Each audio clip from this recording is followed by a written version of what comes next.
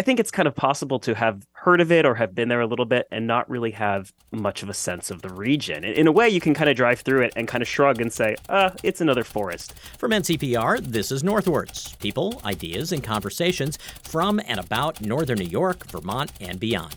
I'm Mitch Teich. Support of the Northwards podcast comes from Joe Steiniger and Mary McDonald in support of the Adirondack Foundation, building stronger Adirondack communities. A lot of folks take selfies in front of signs at landmarks. You ever stop for a picture in front of the Welcome to Canada sign or Welcome to Yellowstone or Grand Canyon National Park? But what about a photo in front of the sign marking an entrance to the Adirondack Park? Do you ever see people pulled over on Highway 56 or 458 or US 9? The Blue Line encompasses an area larger than some states, yet the Adirondacks hold a different place in the hearts and minds of Americans than other great natural places.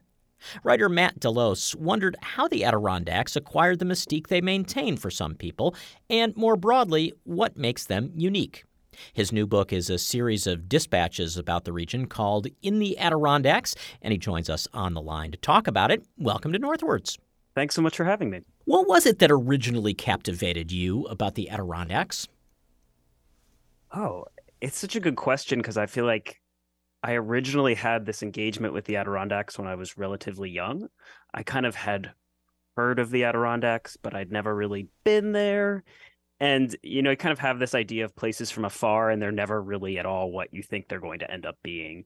And then I think that kind of sat there, and I didn't really think much about it for a long time. And then all of a sudden I kind of find myself going back there. Like I kind of travel through the edge with some friends, and then I kind of just get this growing interest. And I just kind of became fascinated with this idea of what I once thought it was and what it actually might be. Do you think that's almost a proxy for the way the country kind of sees the Adirondacks? I mean, I kind of see how the country sees the Adirondacks as almost like this Wild West frontier in a way, right? There's this idea of it being 6 million acres of wilderness, which is it's kind of a ridiculous thing. And yet I think it's so prominent that you can often be in the Adirondacks looking at a small town and be like, yes, I'm in the wilderness. So it's a little different maybe, but maybe there's that kind of level of refinement, that gradually getting to know it in a way. I gather when it came to writing the dispatches that make up this book, there's plenty of research in the Adirondack Experience archives, but you also spent a lot of time in places like souvenir shops and tourist traps and on hiking trails. Why was that part of your research important to this? I take a really broad definition of what might be a document that would inform a history or kind of a contemporary take on the Adirondacks. And I think places like souvenir shops are absolutely fascinating. I mean, what do we actually make of a souvenir shop that has an entire aisle dedicated to loon knickknacks? I mean, to me, that's just a fascinating cultural object of like, what does this place mean and what value can we find in it? And I think even maybe more important than that, like what are the stories that we can kind of find by looking beyond kind of to like non-traditional sources in a way. What were you hoping to accomplish, or what are you hoping to accomplish through sharing these views with the people who will read this book? Yeah, I think maybe, I guess if we're talking about audience, maybe there are a couple different audiences who might sort of read this. I think there are a lot of people out there who have heard of the Adirondacks. They've maybe driven through it. They've maybe spent a night in Old Forge or Lake Placid. But I think it's kind of possible to have heard of it or have been there a little bit and not really have much of a sense of the region. In a way, you can kind of drive through it and kind of shrug and say, it's another forest.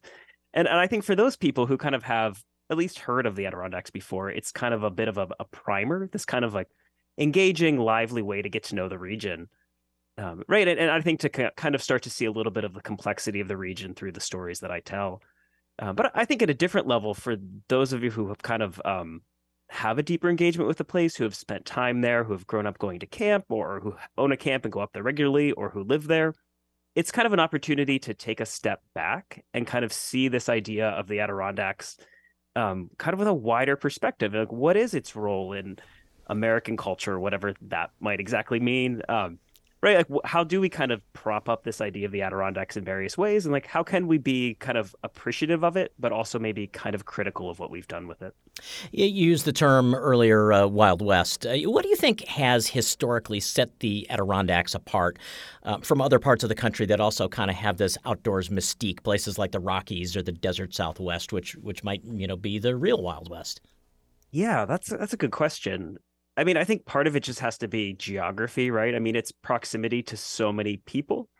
And I think with that proximity, I mean, as soon as you start having trains that go there, it's relatively easy to get there. So you have a lot of kind of the shuttling back and forth. And I think it kind of just builds almost this cultural momentum in that like a friend goes and the friend tells you about it. And right, this gradually kind of accumulates and becomes significant. I mean, I think also if you look at the way people have titled books or paintings, I mean, every single one of those that is titled in the Adirondacks or the Adirondacks or sunset on an Adirondack lake, right? You're just kind of gradually building this idea. It's also like a very defined physical realm, right? I mean, when you drive into the Adirondacks, you're crossing this boundary to actually enter the park, but you're actually kind of shifting the ecology that you're within, right? You see this world that looks different from lower elevations. And so it's not only just that you've crossed a line, it's that the lake looks and smells different. It's that the water's a different temperature. If you go up in April and May, it might actually feel like late winter, not early spring. It's right. There's actually that very kind of physical element to it as well. I thought it was interesting. You make the point, and I had never considered it in exactly these terms, but it's a good point that, there are so many signs that show you where you're crossing the blue line. Welcome to the Adirondack Park. And yet you never do see people standing there posing in front of that sign the way they do in front of the sign that, goes into the Grand Canyon or Yosemite or Yellowstone.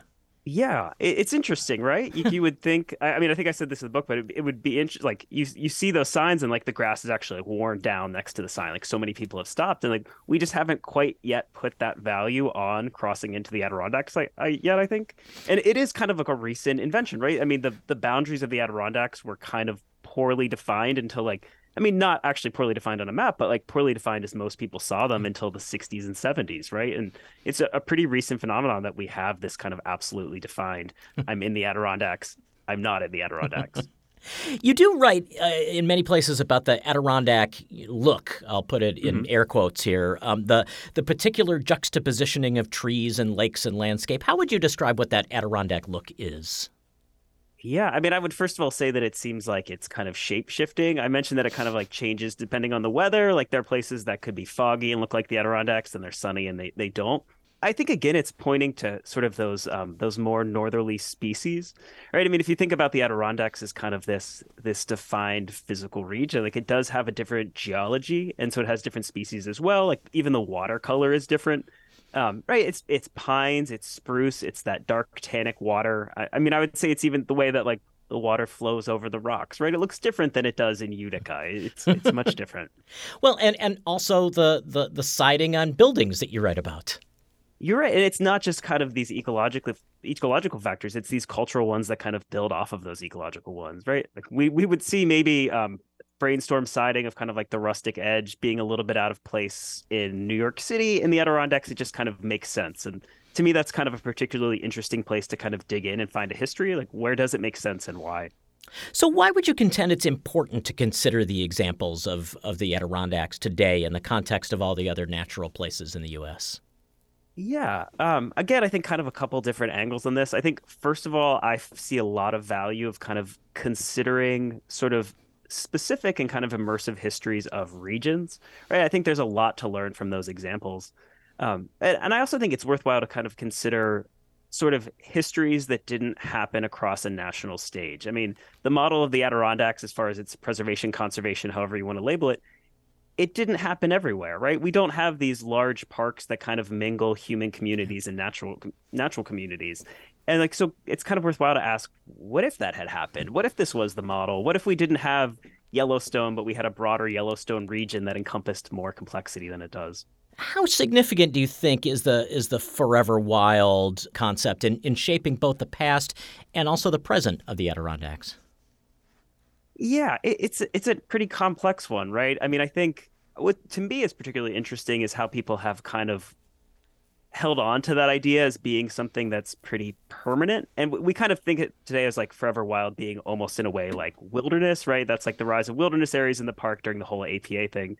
Um, but yeah, I think it could be this more slightly malleable category, right? Because it's really like we're defining an ethic. What is it that we can do on this land in that place? And we've kind of recently, at least, defined Forever Wild as we can do absolutely nothing to that. And yet, I mean, for the most part, but I mean, that wasn't always the case, right? It was a little bit more flexible back in the early 20th century and late 19th century. Well, and there is an inherent irony about, the idea of a human designated wilderness because, the wilderness only exists because humans say it's wilderness. Yeah, exactly right. It's all policy in a way, right? It's all the decision. It's all an artifact. I'm especially interested to have you talk about your attitude towards the southeastern part of the Adirondack Park, Lake George and the area around it, because it is a different brand of the park, if you will, than what you experience in like Inlet or the High Peaks, or. But you write with a lot of affection for Lake George. Eventually, right? I get around to kind of liking it. At first, I'm kind of wondering why in the world have I come to this town that in that moment is kind of feeling like the Las Vegas of the Adirondacks. And like, why am I here? Why did I not go to a wilderness lake? And I mean, I think that's kind of all part of my process of really getting to know this place and not just kind of sticking to the original idea of what I thought it should be. I mean, I think if you can come to appreciate Lake George as some sort of essential part of what the Adirondacks actually means today, like I think we're probably all better for it, right? It's kind of good to have that diversity, to be able to see why that place can matter in this region's history. Did you feel in some ways like, in maybe a sociological way, an explorer when you set about to put this book together? I don't know that I would have ever used kind of the word explorer for it. I mean, to me, I was kind of this out-of-towner kind of bumbling through the region, kind of seeing what I could learn. Well, that's an explorer, right? Yeah, of a sort. You're right. It's and I would take these kind of meandering drives to the region. I would say like, okay, I'm going to start in Old Forge and I'm going to drive to the High Peaks and then back through Lake George and come back. And it was only really later that I guess after I had done a few of those drives that I sort of began then to really dig into Adirondack literature and kind of really start to get a lot of to know these stories and get to know what other people had written and kind of develop my understanding as I went through them. Were there some kind of long-lasting surprises that came out of this project for you? Yeah, I think one is when I started kind of doing my field research on this book or driving around, it had never really occurred to me that I might want to have a boat. It's just like coming from some place that doesn't have lakes and doesn't have rivers, I was like, I wouldn't need a boat, right? I can walk, I can drive. And I think just having that realization kind of made me much more aware of the importance of water in the history of the Adirondacks and kind of much more like I was able to actually visit some of these places that I wouldn't have otherwise been able to see, right? I mean, the opportunity to kind of thread my way up through a boreal stream is just something that I would have never gotten on a roadside. And it just kind of continues to surprise me. And of course, then there's that whole history of guide boats and lightweight canoes, which is about opening up the wilderness to more people. And so like that history kind of cascaded from that realization. One of the earliest anecdotes that you relate in this book comes when you're a kind of a roadside diner in Tupper Lake, and you overhear some young people talking about how they really hope to get out of there. And you write about what your feelings about that were as that conversation was going on. Do you think, however many months and years on into this project, you have a different understanding or a different appreciation for what they were talking about?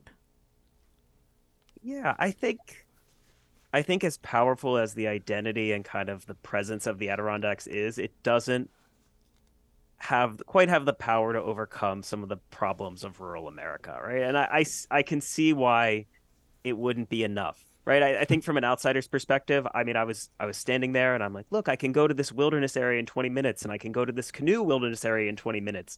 But that really kind of doesn't at all reflect the lived experience of that place. And right, this is one of, I think, looking to the future, one of the serious problems of the Adirondacks is like, it's wonderful that we see it as a wilderness. It's wonderful that we see it as this retreat from the modern world. But like, how does it become a much more livable place? And obviously there are people who are much more informed on these issues currently working on this and trying to figure out how it is that you revive some of these towns so that younger people actually want to stay there.